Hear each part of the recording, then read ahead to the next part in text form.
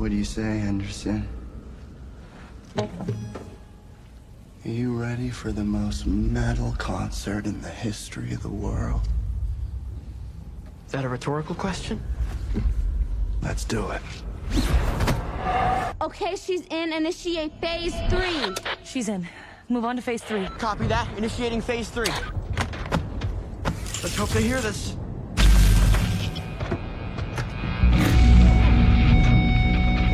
Proceed. This is from y'all.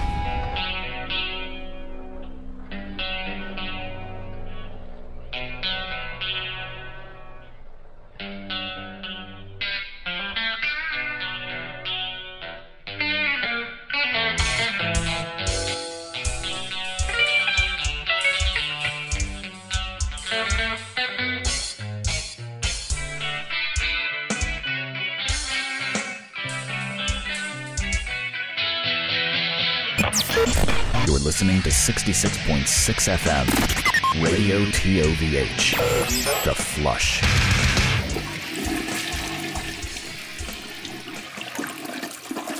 Welcome back to another red-pilling episode of the Toilet of Hell radio show.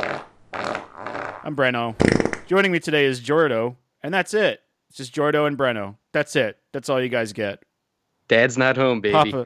Papa's not home, and already I'm sweating bullets, man. I can't do this. I cannot do this today. We got to hurry up and clean the place before he comes home. We got to get rid of all the beer cans and the Domino's boxes and make sure that the porno VHS is rewound and put back in the secret place we're not supposed to know about. Somebody spilled grape juice on my mom's new cushion. It's time And for everybody to get out. Is it a white cushion? It's a white cushion. Man, that's a fucking time ago, man. I remember hating specifically pop artists that were more around my age when I was growing up. That was that fucking Backstreet Boy brother who was like 8 years old. They like, I think when we were coming up as younger people, that there seemed to be this really strange sort of flash in the pan moment where they would make like 8-year-olds do pop music. Do you remember that? Yeah, her name was JoJo. That's I remember right. that was one of them.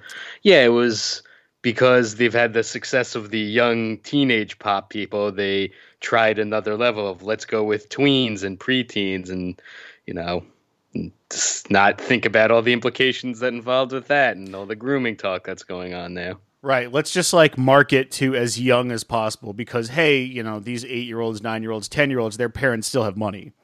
So you had things like Lil Bow Wow. You had JoJo. I feel like Justin Bieber was the last great child pop icon. I think the Disney factory kind of stopped churning them out so much since then, but maybe I'm just out of touch. Well, I think isn't Ariana Grande and all them also Disney people? Yeah, her co-host there on her Nickelodeon show recently put out a book saying, "I'm glad my mother died." I saw that. Yeah, that's how you write a memoir. That's it, You man. go all out. People have been talking about it for a couple weeks now, just how this poor actress's mother was Livia Soprano level monster. Absolutely. And my favorite part of the discourse, and this is a thing especially with metal Twitter too, is that you have a 0.06% of the discourse is one side, and then the 99.6% is math is hard. Math is hard for everyone. Fucking everybody else just disagreeing with it and saying, "I can't believe people are saying," like they're fighting some tsunami of takes, and they just have some golden contrarian champion take all on their own.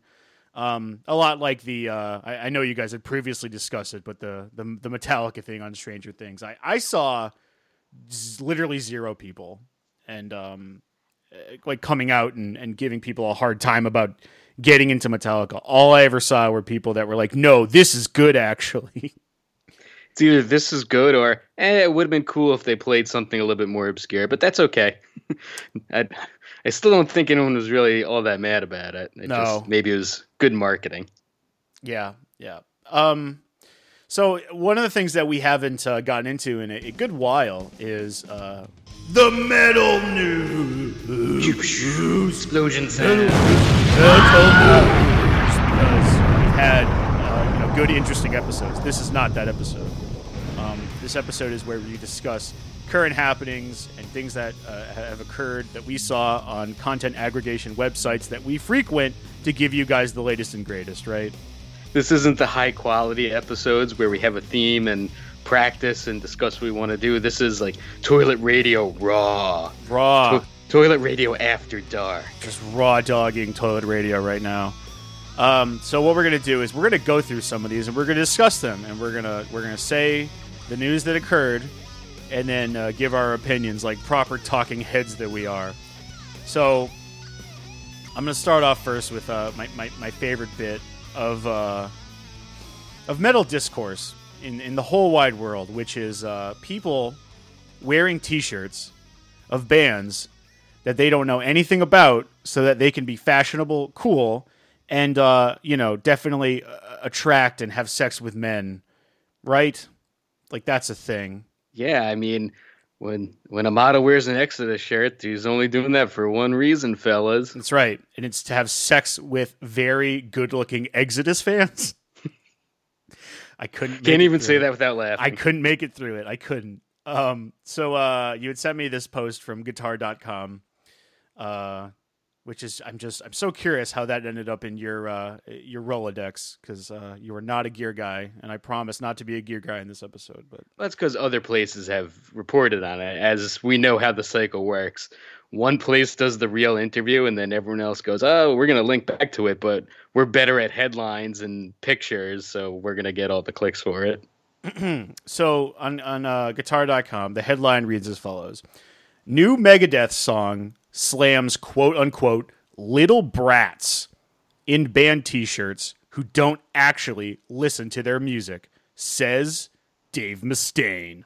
And see, here's another article I'm looking at with the same story, just, the words rearranged. Dave Mustaine blames Kardashians for encouraging heavy metal posers, with a picture of Dave Mustaine next to a picture of Kim Kardashian. So you see how this works? This is how the clicking sausage gets made. Yeah, that's the best. Is like if you put the photograph of Exhibit A next to a photograph of Exhibit B, it's kind of like they're standing on a debate podium, just hating each other actively in that moment, or they're staring at each other angrily across the street. You know what I mean? Because what you gotta do in those situations is find the most stressed out, vicious picture of those people as possible. I mean, this one, Kim Kardashian's in a model pose and looking good, and the other one is Dave Mustaine existing, which is not looking good and looking quite old and crusty. So, congrats to Kim for winning this debate. I want to see Dave in his swimsuit in the next one. Let's try harder, folks. Or at least in his karate gear. Stop. Oh, I gotta focus here, man. So you might have some quotes I don't. I'm gonna read the guitar.com quotes because these are great. So this is from the new album, The Sick, The Dying, ... and The Dead! ! That's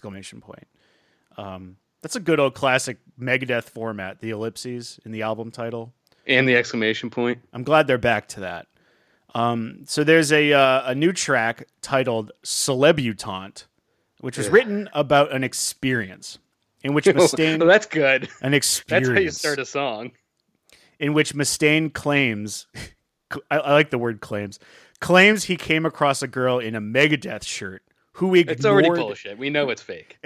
Who ignored him because she wasn't familiar with the band. Speaking of the upcoming song, he said, "That's about some of the overindulged little brats that are blowing around. There's a huge thing going on with Megadeth right now, and a lot of the reality TV people." There's a huge thing going on with Megadeth right now, and a lot of the reality TV people. I mean, you can't just flip on the E! channel or TMZ without seeing people wearing Megadeth shirts. It's it's everywhere. Nothing frustrates me more than trying to sit down and unwind to some 90 Day Fiance, and all it is all the time is Megadeth this, Megadeth that. They make an exception for Naked and Afraid or whatever that show is. Like, okay, you don't have to be naked, but you have to wear a Megadeth shirt. Yeah. Well, one of my favorite rules of Naked and Afraid is that you get to bring one item with you to aid your survival, whether that be your trusty Bowie knife or some kind of a flint to make fire, I would bring a Megadeth shirt, because nothing is more valuable to me in times of like, you know, starvation and survival than social capital in the metal world. I'm going to bring my Megadeth cryptocurrency. That'll help me. Despite any logic or sense, Dave Mustaine continued, quote unquote, "I saw a girl who was very attractive, and she was wearing this t-shirt material dress, and it said Megadeth in big giant logos. I saw her and I went, hey, that's me. That's my band." She kept walking, and I backpedaled and said, no, stop. It's me on your dress, and I just want to get a picture. She ignored me. Mustaine then claimed that the photographer accompanying him at the time went after the girl, where she told him she wasn't familiar with the band and didn't want a picture. He concluded, "So, I'm making fun of her." See, I have a few different quotes, but it's along the same story. This one has, I said, "Hey, that's my band." And she looked at me like, "Get away from me, you pervert." Yeah, that she had every right to feel that way, even if she knew exactly who you were. And also, "We don't want to give you our fucking pictures." Just a crusty Dave Mustaine chasing after poor young women. Yeah, like this. It doesn't matter if, like, how old is Dave Mustaine? 50s, 60s at this point? He's got to be close to 60s, if not more. Older guy. And he's talking about, this beautiful young woman. And we all know how, at what age, you know, Megadeth members consider, you know, women to be beautiful and approachable. We'll get into that in a second. But, yeah, I even if you were the guy, man, I don't know. If I were in her situation, I'd probably keep fucking walking too. How many times can this be brought up every year? What metal's been around, let's just say 50 years, just being broadly, and this has been brought up, 48 years since then? Just every time. And it doesn't help that these websites write about it, because I guess they know people will rage click and comment and share it and be like, "Oh my God, how can this person I do not like wear a shirt from a band I do like? How could this happen? The tragedy." Oh, you overindulged little brat. Oh. It's like if you or I were walking down the street in LA or wherever the fuck this guy is and a Megadeth t-shirt, would he come running up to us? No, he would avoid cross the street. He would fucking walk the other way so that we didn't talk to him, okay? It's the only reason this guy comes fucking racing toward it. And he's like, dude, the last few years have not been kind to Dave Mustaine. They really have not. I feel like he aged 100 years in like 4 years.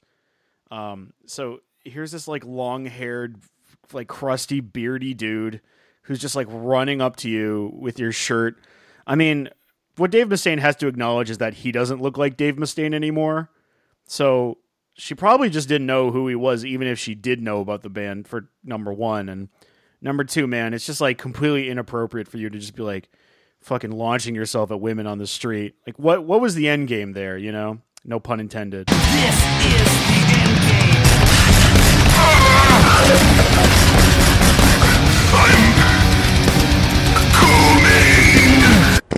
What was to have a good story so you could sell your album? That too, but like what did you want out of this conversation with this young lady wearing your t-shirt, you know? For a young lady to be interested in your old man band? Yeah, I want to talk about that. I want to talk about your strategy there. I want to talk about what your motive was in approaching this young lady. That's what interests me. And she's only interested in Risk and nothing else. Damn it. She could name 3 songs, but only from Risk. So he brought up the Kardashians, or where does Kim Kardashian factor into this? I think just the general, what are we talking about? Just various models, celebrities, various famous people that have a lot more money than Dave Mustaine does, and people like them a lot more, that they just tend to wear band t-shirts even though they don't really listen to the band, and all these old metalheads get up in arms about it, and I don't know. we do this every couple of years, and you would hope that the pandemic and people staying home would maybe have gotten rid of some of these old ways, but no. In fact, we're even more entrenched in the nonsense. My music is passion, not fashion. Man, no one cares. Nobody cares. This isn't a uniform. This is a way of life. And the thing is, when these like beautiful celebrity women go out in Metallica t-shirts and shit, it's like them going out in like Cookie Monster pajama pants. They're just throwing a fucking shirt on. They don't care, man. Leave them alone. That's not them making a fashion statement. It literally never was. Ever. It doesn't matter. It doesn't matter. It just doesn't fucking matter. So we'll move on from Dave Mustaine, and we'll go cover another Mega Dave. Which, believe me, if you had said that 6 months from today that I would have a story about this guy where he's talking to somebody again, I would not fucking believe you. It has not been enough time since David Ellefson got in trouble that he should be out talking about it again. He's constantly showing up in news articles because he has like 3 bands at this point and is just constantly doing interviews and getting himself out there, pun completely intended. I guess it's one of those things where you flood the market with your activities and ideas to try to push away from the bad news that came out about you. Like, look how busy I am. Look at all the things I'm doing. I will be happy to talk to your shitty little blog because that just makes all the searches for me in Google go down. And it's just, well, if I look him up, he has a new band out. He has a music video. And then instead of here's the embarrassing pictures of me and my wee-wee. Yeah, he was, and then I don't know how people might not remember this or might have not heard about this, but David Ellefson got in trouble with society at large because he was caught having like sexting with an 18-year-old girl. Well, she's a young age, but legally it's fine. I guess it's cranking time.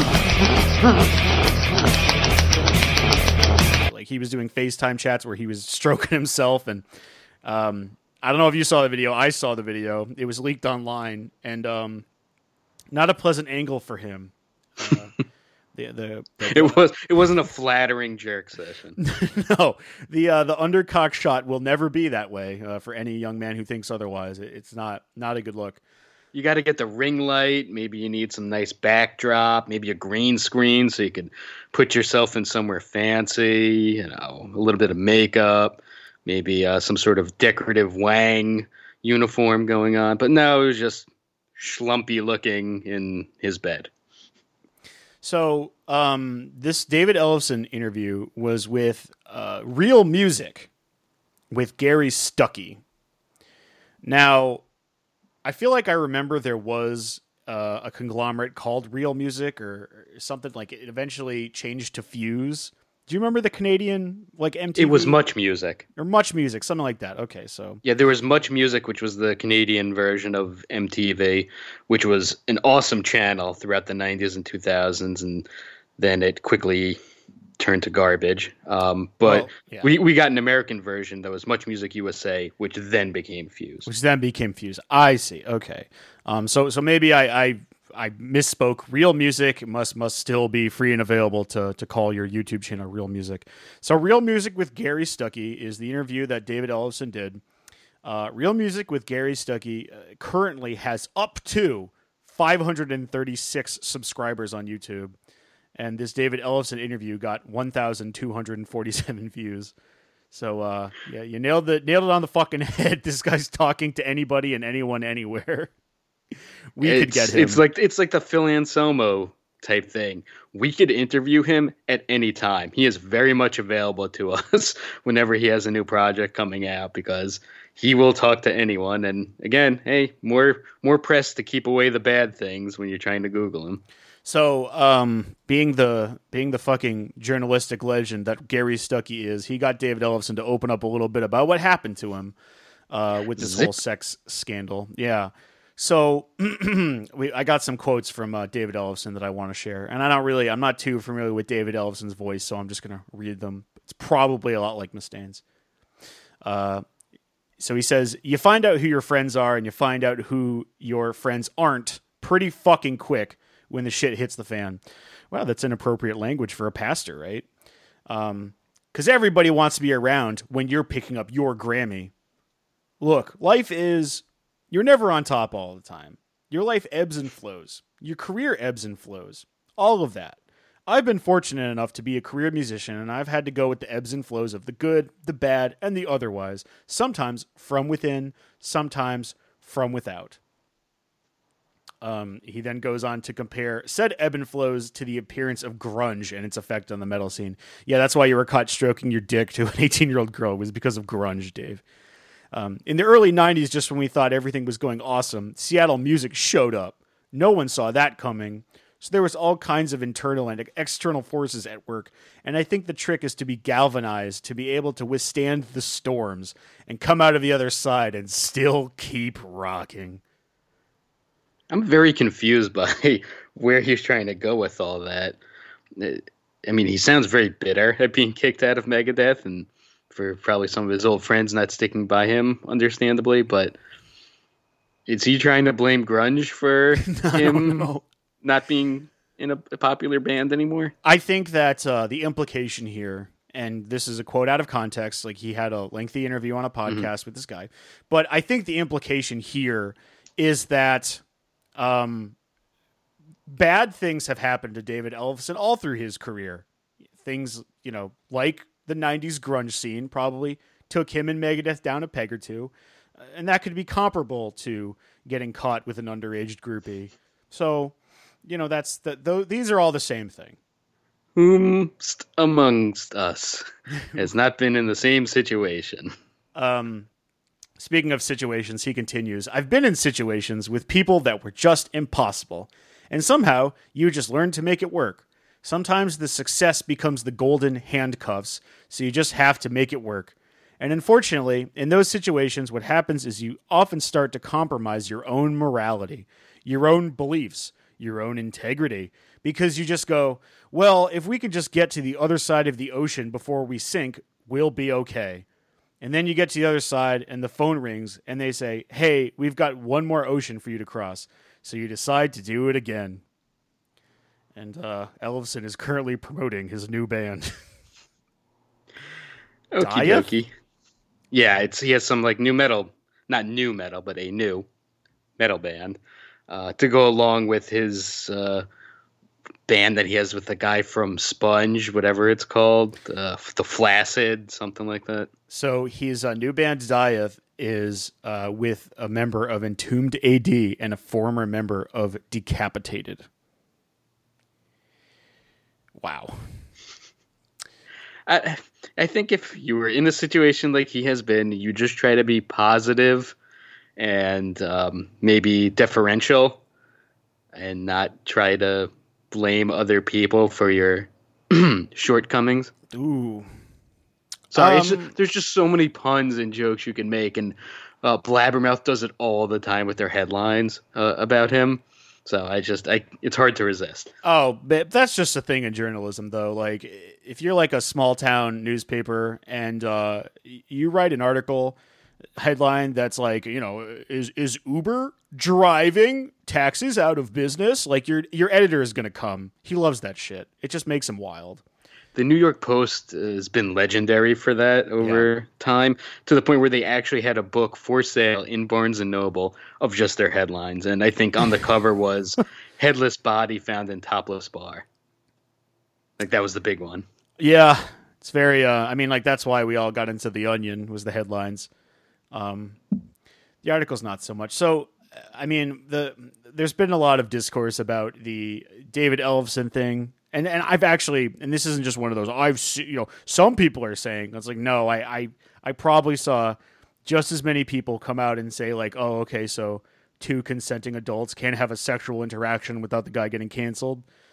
As much as I saw people being like, ew, that's gross. But, man, like, he's what, like 57? He's up there. Like we were just saying, he's almost 60. And this is an 18-year-old lady. And he is a very famous guy with you know, a lot of status in this situation. It just makes things kind of fucky. So, you know, I think personally, if I knew a guy in his 50s,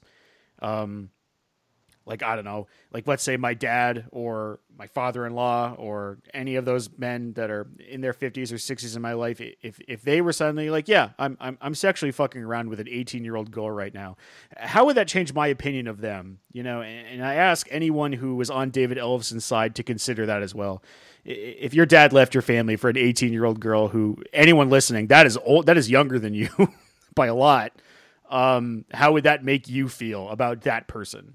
And that's how I feel about rock stars who fucking get caught with that shit. It's just as gross. I think part of the story too was there was some not sure of age as to when things started. So I think that was kind of part of the impetus of getting rid of him. On top of it just being gross and embarrassing. And hey, it's Dave Mustaine's band. He can do what he wants. He can kick people out. Yeah, absolutely. And it's like that's the thing about 18-year-old girls is they weren't 18 very, very, very short while ago. Which it's like Dane Cook with his engagement information that just came out, his announcement, where it was like, oh, his 22-year-old fiance, and they've been dating for 5 years, and people are like, yeah, 1, 2, do the math, man. I mean, like there's really no other reason to be drawn to an 18-year-old girl other than the fact that she very short time ago wasn't that age. That's my fucking take, and I'm sticking with it. Speaking of being canceled, did you hear about Maryland Deathfest is coming back already? Yeah, I did hear that, and I closed the window. I was like, what the fuck, man? Like, I remember everybody making such a huge deal about it being the last one, and we see this shit all the time where somebody claims this is it, this is the end, you're never getting another chance, you better go now. And then because of that scarcity, everybody shows up because they think, well, that's it, this is my only chance. And then, you know, they make such a fucking killing at that event for those exact reasons that they go, hey, we have enough capital here, let's do another one. A month later, after this year's show ended, they're like, well, we're not coming back in 2023, but get ready for 2024. It's like, man, come on. Like, I'm glad people had fun. I'm glad people went to the show. But to kind of hype it up as this might be the last time. This is, if you ever want to go, now's the chance. And then to do it so soon after, I think is kind of what gets me. It's just like, you knew at the time, right? Like, yeah, they never outright said this is the last one, but the implication was there enough to like convince people to go. And I mean, I guess we'll wait and see if they do actually do it 2 years from now, but kind of takes the wind out of the sails of the last one, maybe just a little bit. I am so convinced that they said it was going to be the. Didn't they really outright say this is it? This is the last one. I feel like they might have, because in like a Facebook post or somewhere along the lines. But Either way, it was there that this is it. We're not going to do it anymore. Or it's probably not going to happen anymore.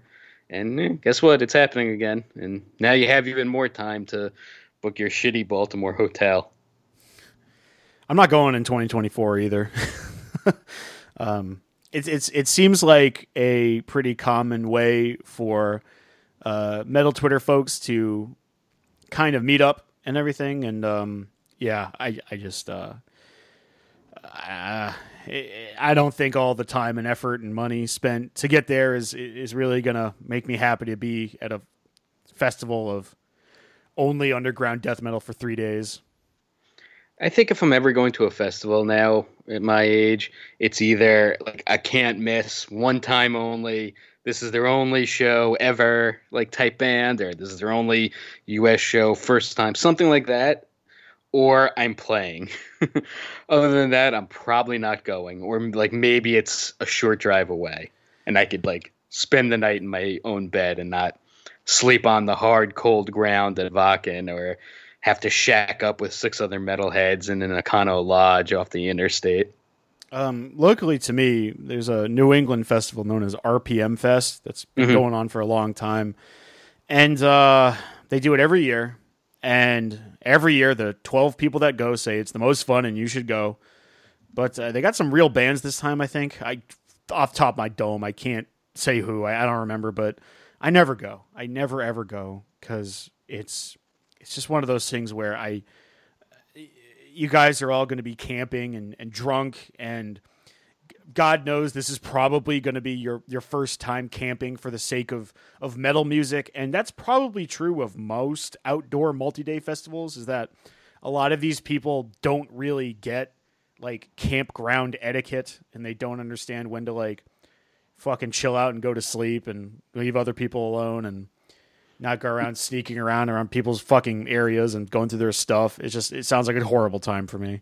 I mean, we know what happened at this past year's Maryland Death Fest in the pit, so you can imagine what would happen overnight with a little tent city, a Hooverville of metalheads. Fuck that. No, thank you. So have the lineup for RPM Fest, just in case anyone's interested. Atheist, Valiant Thor, Ghost, Esquila Grind, Leather Lung, Yatra, Black Pyramid, Tower, Pathogenic, Hath. I can't read any of these names, and then it starts to delve into like local metal bands. Yeah, shout out to I don't remember their names. Don't know shout outs for anybody. I'm sorry. You get no shout outs because we can't remember. I can't remember your name. That's what fucking happens, man. It did when we were talking about this. It reminded me of an old metal fest that used to be in Massachusetts, Loco Bazooka. I don't remember that at all. Oh, that was like early 2000s. Let me see if I can find some lineups. This was like the big area metal festival. And it was one of those things where you'd have like 3 or 4, maybe a little bit more real bands. Right, yeah. And then like 20 locals. Like System of a Down played in 1999 in some park in the middle of Massachusetts. I mean, that's sick. I mean, that's how you make those things happen, is you get 20 local bands to buy their own tickets and fucking, not sell them, so that major headlining acts get a guaranteed payout to show up. And then you have everybody show up for not your band, but for System of a Down at 10 o'clock at night. Man, here's the lineup in 99, just the well-known bands. System of a Down, Cold Chamber, Stained, Primus, Dovetail Joint, Puya, Drain, STH, Machine Head, Slipknot, Static X in 1999. Yeah, damn, dude. In 1999, I think I was like 11 years old. I probably wasn't allowed to go to festivals like this yet, so... You probably weren't allowed to go to the movies by yourself. No, so... Let alone some fucking place where, people are drunk and women are taking their tops off. And I remember being at Ozfest 2004 when I was probably 16 or 17, and like that scared the shit out of me. Was that your first concert? No. I went to a lot of dumb local shows before then at like bars and stuff. I'd probably say like my first concert that wasn't just like, a friend show at a skate park or something was probably Unearth and Shadows Fall and Lamb of God playing at the Fat Cats in Springfield. In the hometown venue. In like, dude, like the year 2003, 2002. Before they made it big. So, yeah, fuck festivals. I hate them. But, okay, here's what I don't hate. I don't hate when black metal old heads talk about black metal's complicated history. Satyricons Satyr said that he is not going to apologize. He's not going to apologize for black metal's complicated history. He won't do it. He refuses. He was having a collaborative exhibit at the Munch Museum with Norwegian painter Edvard Munch. And we had an interview with the drummer Frost about it just a couple weeks ago, if people want to go back and listen to it. Yeah. And, Satyricon, as far as like problematic black metal, I don't think they really show up on the radar too much. I can't think of a member who did anything. I'm sure someone, like always, is screaming at me in the comments, but I don't think they're one of the ones that really got up to anything cancelable. I don't remember. No, I mean, it helps when you only have 2 members. That's true. Kind of keep things together. I think like the only like complaint I've seen about is I think Satyr has done guest vocals in Norwegian, where it talks about like Norwegian pride or something like that. Oh, yeah. And it's kind of like, and you're always going to have those degrees of separation, as we're going to talk about from him quoting, him being quoted in a second. So they spoke to Saturn. Metal Hammer did at this this collaborative art event, and they were asking him about church burning because no one can shut the fuck up about that. So here was his response. Church burnings and murder, they're a part of our history. If that's an obstacle that people have to overcome, then I can't work with them. I'm not going to distance myself from the scene I grew up in. I'm not going to apologize, and a lot of the people who personally have something to answer for, they're my friends. They did what they did, they were prosecuted, they served their time, and they were released. That's how society works. I wonder who he's talking about. There's a couple. There's only probably a couple. There's a couple. Yeah. I guess we don't want to assume it is who we probably think it is. But, right. It doesn't help because there are a few bad people. If I had to fucking roll the dice, I would probably say he's talking about Faust from Emperor. Possibly. Because Emperor, despite all of Faust's doings, he was brought back into the band. Mm-hmm. So, yeah, he's a murdering homophobe. But he's probably pleasant. Not the only one. Not the only one. No, not at all. But he's probably pleasant enough to be around in his 40s and 50s to be in a band with. The other guy is definitely not. The everybody's favorite camo wearing farm wizard. I don't think Saturn's talking about him. Nobody's friends with that guy. That guy is physically incapable of friends. I can't wait for his kids to come out with a memoir. If one of them comes out not screwed up, impossible. That'd be interesting to find out in 20 years. Impossible. I think the greatest memoirs are from screwed up kids, as we were talking about with the Nickelodeon girl earlier. I meant not screwed up in the sense of not like him. Yeah. Oh, they won't be. They won't be. They're just like him right now. They're trying to make Papa happy right now, but they're gonna grow out of it. They're gonna have a sip of soda, and the sugar will expand their eyes. They'll be opened up to a whole new world. It's like the stoned ape theory when they fucking get an orange crush in their mouth that they found left in a field somewhere. It's all gonna come rushing in. Culture and human intelligence will just finally enter their blonde, blue-eyed brains. Saturn continues with something that I think is pretty funny. So Metal Hammer was discussing with him the fans of the music and vocal critics of the music, and Saturn says, we can't subscribe to some teenager in Germany's idea of the purity of black metal. I refuse to relate to people like that. People who weren't even born when we were molding the whole thing. They know nothing about it. Yeah, so you're 15 and you're from Brazil. Shut the fuck up, man. Chill out. No one's following these rules anymore. Nobody cares. Stop. It helps that he is probably more intelligent than a lot of his fellow black metalers from the scene and is a calm, sober way of looking at things and discussing them. I don't necessarily agree with the first part of him just being they did a little oopsie daisy when they were younger and served their time. They're fine now. At least it's a reasonable, well thought out discussion and not saying black metal is Krieg 10 times over and over again. Oh man, but that's the good stuff. That's what I want to hear from. I'll wrap this up shortly here. He continues. He says, I grew up in what we refer to as the original Norwegian black metal scene. I am one of the persons that was a part of the both musical and social circle that set the stage for what it is. Now it's been around for 30 years or so, I guess. Time flies. And I guess what's the most frustrating part to me is that there are a lot of people that are very opinionated about the definition of black metal, while at the same time not having been there because we were so few.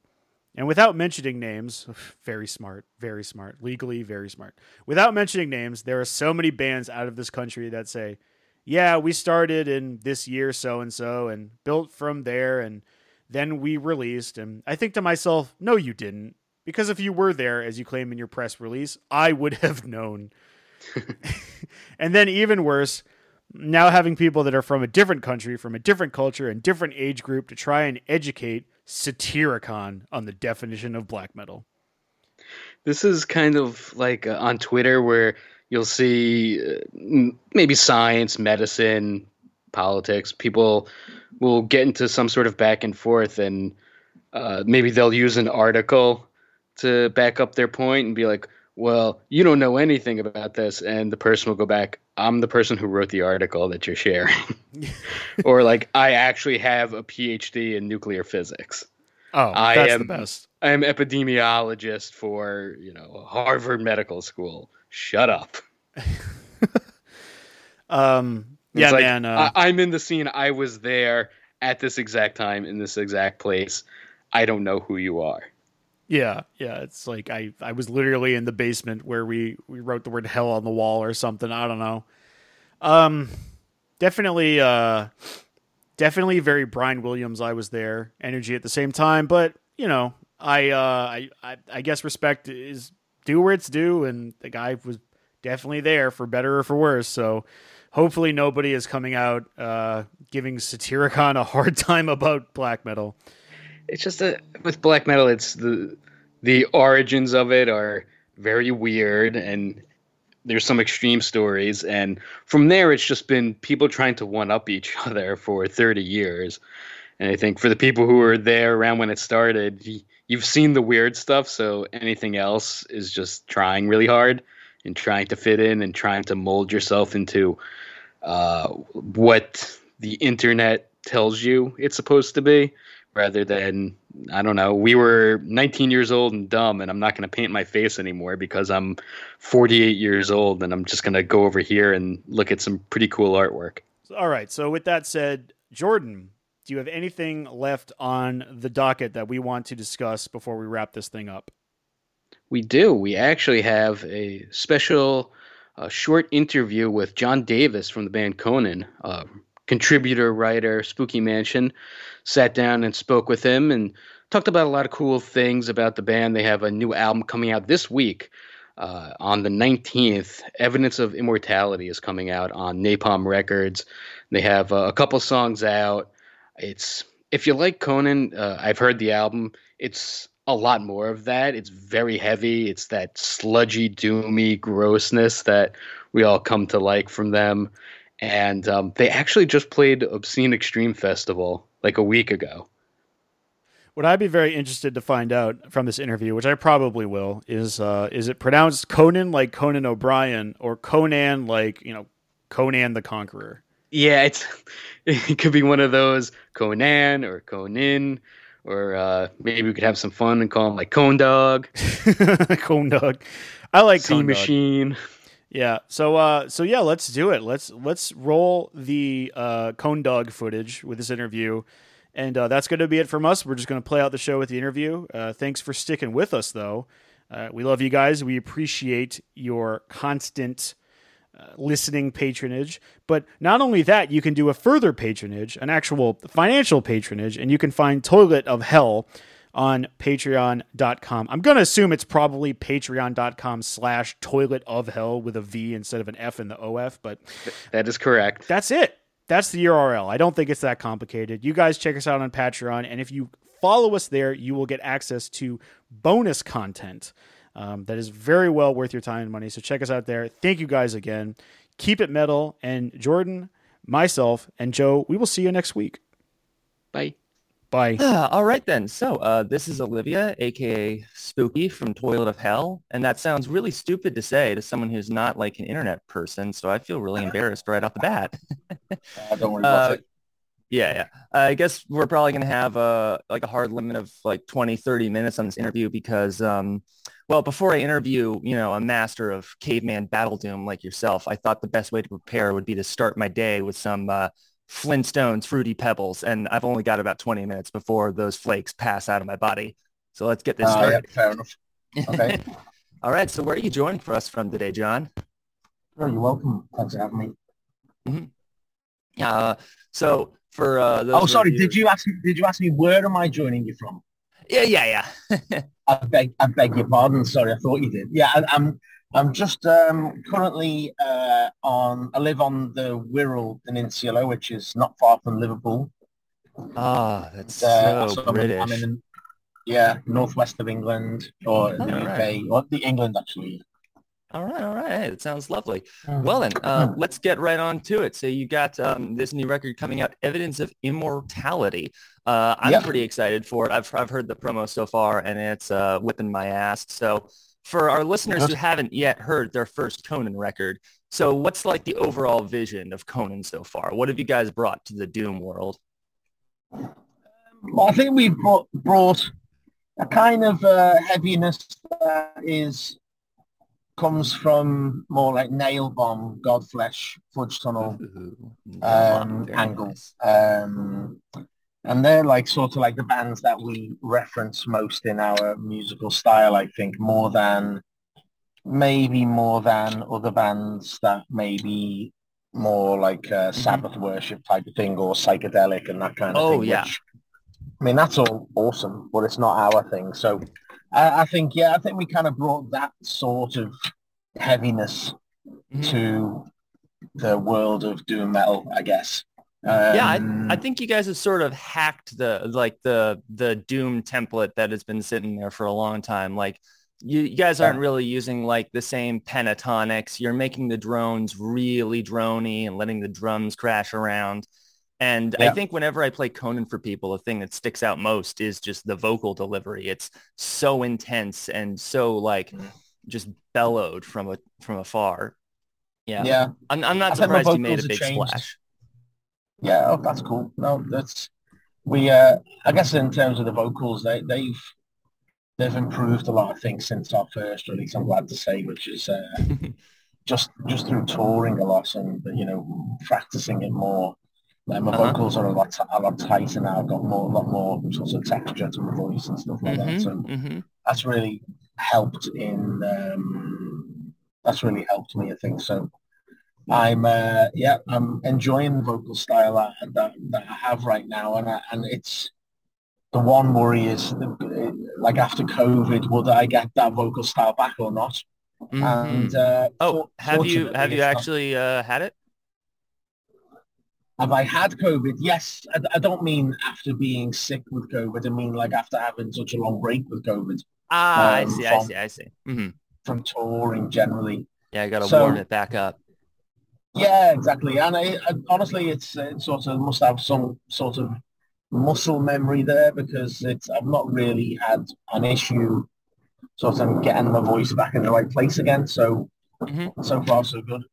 So I wanted to ask him also, you've talked before in other interviews about how you never want to explore just the same territory on each album. And I do note like an evolution through your releases. So, the earliest EPs like Horseback Battle Hammer, they're very drony, sort of meditative almost. And then as you move up through Blood Eagle to Monos and beyond, things get a lot groovier and start to speed up a little bit. And I noticed on this new one, you've got a couple of breaks that are almost like not so much snail's crawl as like plodding elephant. So that's still a speed up.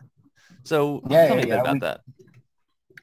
Well, I think at first we were quite limited in our ideas and knowing what we were capable of and what would work, and we had no reference points really in terms of what's worked for us before because we hadn't really done much. So, and also we've never really been a band who tries to sound like other bands. So we were just it was like this chicken and the egg scenario, and we just put out on Horseback Battle Hammer. I think you're lagging a little bit. Since then, we've been able to reference back to that material. In our subsequent material, we've sort of referenced shape it, hammer it into shape. Yeah, and we've like been able to sort of build up like a kind of our sound, and of course that provides a framework for subsequent releases music because you got like a point of reference. Did it sound groovier like you said, or did it have more faster bits, or was it more slower parts, and how do we make this album interesting compared to the last one? All those things help as you go along. So I think for that reason, we've changed in some ways, whilst I think remaining true to our core values. We just want to be like a heavy band who plays music that is relatively simple, but it's hard. And yeah, like a yeah. well sharpened rock. Yeah, exactly. Yeah, like a flint axe head. Quality. Yeah, no, I mean, it just feels like you guys are moving from like primordial to like Paleolithic. You know, relatively speaking, it's advanced, but we're still very, very Stone Age here. Yeah, definitely in the Stone Age. Not quite made it to the Iron Age yet. We might get there at some point. We'll always have that kind of simplicity at heart. That's really what we're interested in. Oh, I wouldn't ask you to change that ever. That's why we're all here. Yeah, I think what we do is, I mean, on this album, we've got some, you know, the song structures have become a little bit more sophisticated, I think, and that's because it's taken us. Well, we had to take so long, sort of preparing the album because of lockdown, and we couldn't rehearse, we couldn't travel to each other to get into the studio, and for that reason, we took so long, you know, making the album. And I think the songs are structurally a lot more interesting than maybe on some of the other albums. For that reason, I would agree there. The first track that I heard was a cleaved head no longer plots, and I was listening to it, I'm thinking like, wow, there's so many changes here. There's a lot of sweets, you know. It really does have a lot of like stages to it. Yeah, that's one of the songs that we came up with when we first started recording demos back in December 2019. Nice. And that idea stuck with us. Same with Levitation Hopes. You know, the riffs that are in that song were sort of came around 2019, mid to late 2019.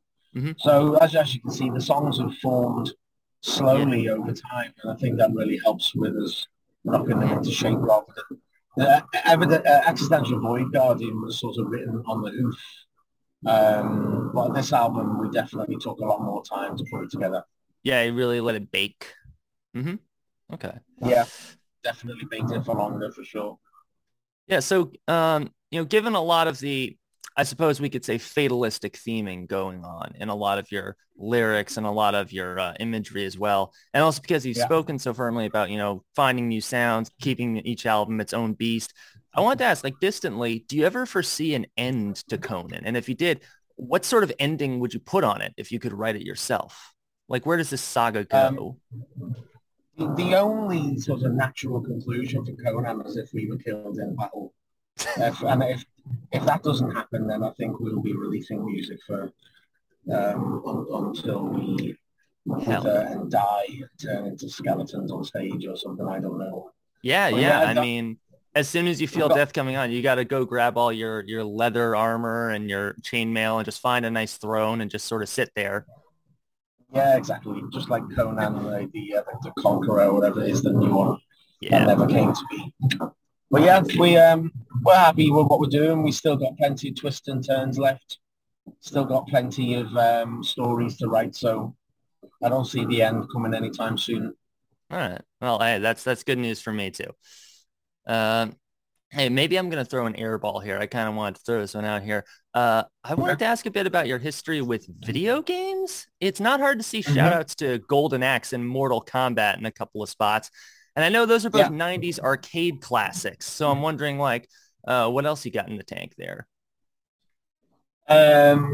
Arcade games such as Double Dragon, Shinobi, the old PlayStation game, Tenchu Stealth Warrior, Skyrim is a huge one. Yeah, I can totally see that. Yeah, Gauntlet. Yeah, I wanted to ask also because one of your tracks on this new one is what is it? Gauntlet was one of my favorite things. Yeah, let me look up what this track is called because I looked it up. And I was almost afraid to ask about it because it would reveal me to also be a giant nerd, but I believe it's a reference to EVE Online. Okay, tell me what you think it is. Well, yeah, because I think it's this track you have here called Equilibrium of Mankind, which is a really specific sort of phrase. And when I Googled it, it comes up with this faction from EVE Online, Equilibrium Mankind, and Amarian terrorist death cult, which I assume is just like some sci-fi nonsense. But I don't know. I wondered if perhaps you were also that kind of dork who does like video game economics, but I feel like Eve is maybe too high-minded for the kind of territory you seem to inhabit. I didn't believe it myself, but I had to check it out. You've hit the nail right on the head, because I don't play Eve Online so much anymore, but I do still have my character in training. I've got like 1,000-day training schedule mapped out for him still, and I've had that character now for, I don't know, maybe 13 years, 14 years. Incroyable. Yeah, so I'm still paying every month for the CCP fees, and that character is God knows how many million skill points, but it's, you know, he's really, really good. But yeah, I've not dipped into Eve all that much. This is fantastic. This is investigative journalism paying off. Yeah, that game is so much fun, and it's probably one of the few games I can still play now and not feel like a big soft kid, because it is quite high-minded, and you can just go mining for hours. It kind of feels like the real thing. It's cool. I've been playing Elite a lot in lockdown as well. I kind of got obsessed with that. Do you have like a proper setup with double joysticks and everything? Yeah, with the HOTAS setup attached to my Corsair gaming chair, I do indeed have all that set up. But again, Eve, I was obsessed with it for a while with Elite, and then I've not really played it so much lately. But yeah, it's a great game. That's a game that I will probably always be into. Oh man, that's a lovely little anecdote. That's the real character of John Davis. That's who we want to know. There you go. Yeah, there you go. Oh, that's pretty cool though. Yeah, all right, so let's two gold games. Yeah, so let's get maybe a little more technical here, because I would definitely say that Conan is I'd put them in the category of like amplifier worship. So I wanted to know a bit like what sort of tweaks have you made in your like tone and guitar sound for this record?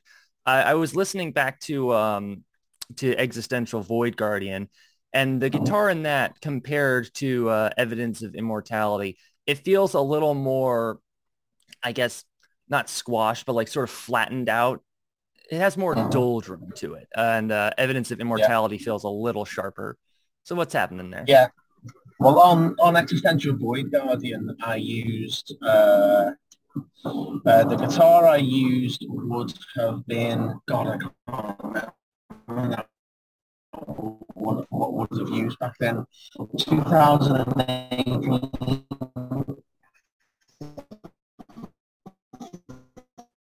Probably would have used the Goldsmith SG. That I think I bought that back off somebody. In terms of the amplifiers, and I think that definitely shows in the guitar tone. I used a solid state setup with, and the pedals I was using was like a HM2 clone, and a different fuzz pedal, which was, I think, modelled on the Dan Meathead single knob silicon fuzz pedal, which I think gave us a different sound on that album than this album, which is all, it's all valve amplifiers on this. I'm playing through the Sun Model T.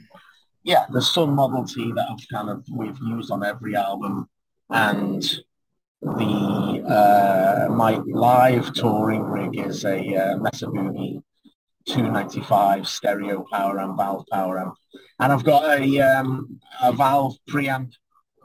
This is all on a rack system. I've got a valve preamp that somebody made for me, a guy called Ned Clayton in America, and those, he makes amplifiers with a Gentry from Eagle Twin. Very cool. Yeah, he made me a rack mount valve amplifier, so I used them in the studio as well. That gave me more like an old like Matt Amp or Orange sound, which is what I really wanted to have. And I think we also used a Marshall JMP because one of those amps died partway through Reef Sequence. Yeah, so just couldn't take it anymore, huh? Just couldn't handle it, so we switched amps and hope nobody would notice, but I'm giving the game away now anyway. But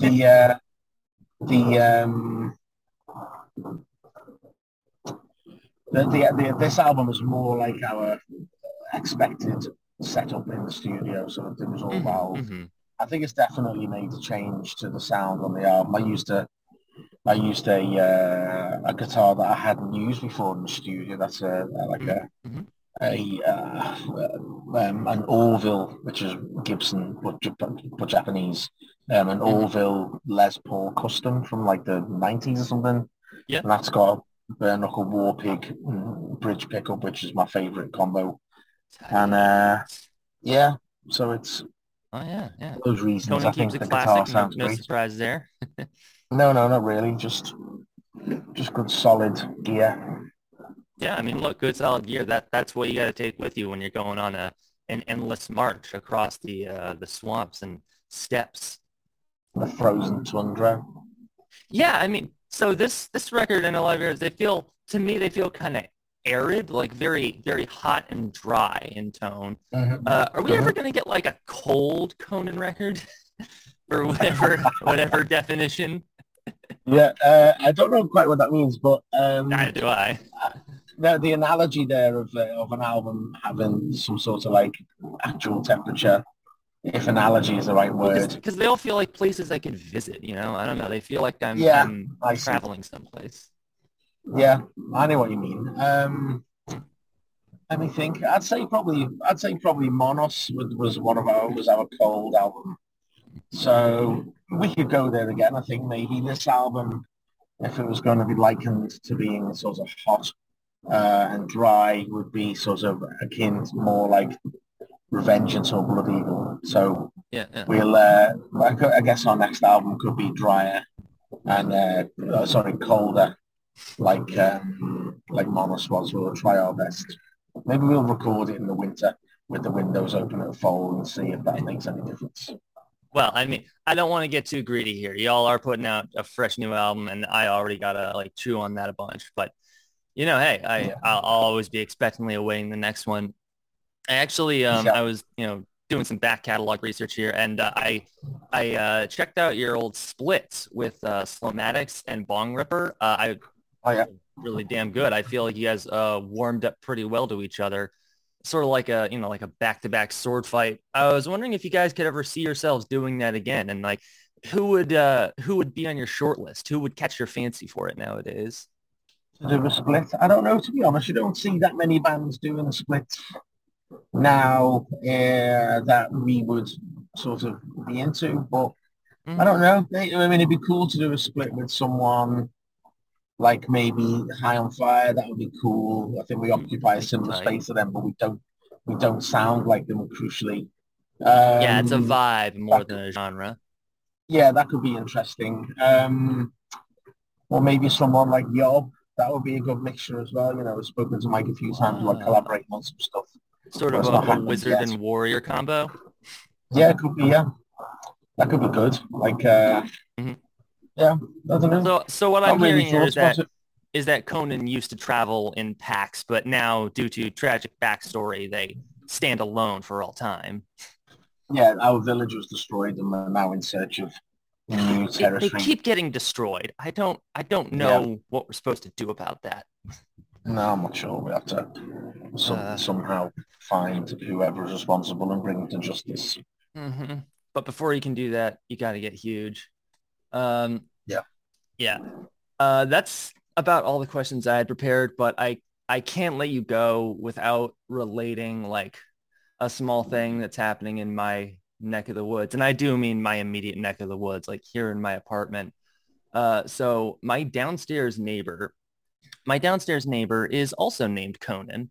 And I guarantee that it's not his birth name. I guarantee he chose it for himself. I've been in his apartment one time. I had to go down there to talk about some water leakage that was going through a ceiling. But I popped in there and there were two things that I saw. One was swords all over the place, antique swords from the mall, just every kind of cool historical world blade replica you could think of. And the other one was weights, garage full of weight sets. And every day this summer at 6 p.m. on the dot, I hear Conan heading into his weight room, putting his heaviest racks on, and then for the next hour, it is slamming weights that I can hear through my kitchen floor. And it's going up with these weightlifting runs. And I wonder to myself, I wonder if this same thing ever happened to John. I wonder if there was that eureka moment that just put it all together. Well, when I was doing my weights, no. I've never had that. I do go to the gym, but no, I've not had not had that sort of eureka moment. Yeah, I just gotta. I'm trying to figure out how you. I mean, because again, this style you guys have put together, it's so singular, it's so you, it's come so far out of nowhere, and you're still going very strong with it, from what I can hear. Any last things you want to say to the toilet verse? Well, thanks for listening, and keep supporting the underground heavy metal scene. We appreciate it. Hey, we appreciate you. It's a mutual feeling. Thank you very much indeed. All right. Hey, have a good one, dude. Take care of yourself. You too. Have a nice day. Thank you. Bye-bye. Adios. Adios.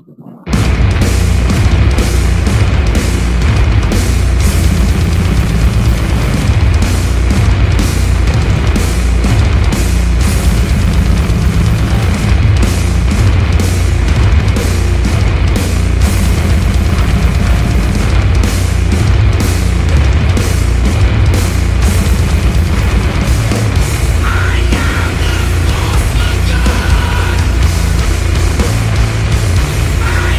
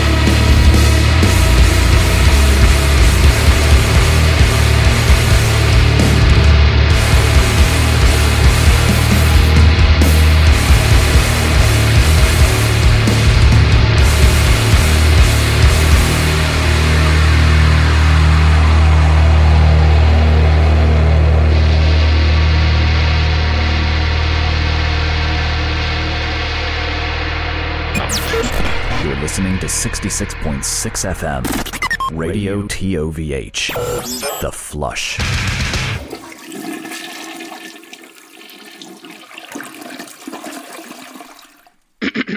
You want to set it up? Yeah. All right, I'm going to shut the fuck up. Sorry, my neighbor's sneezing really loud. Let me close the window.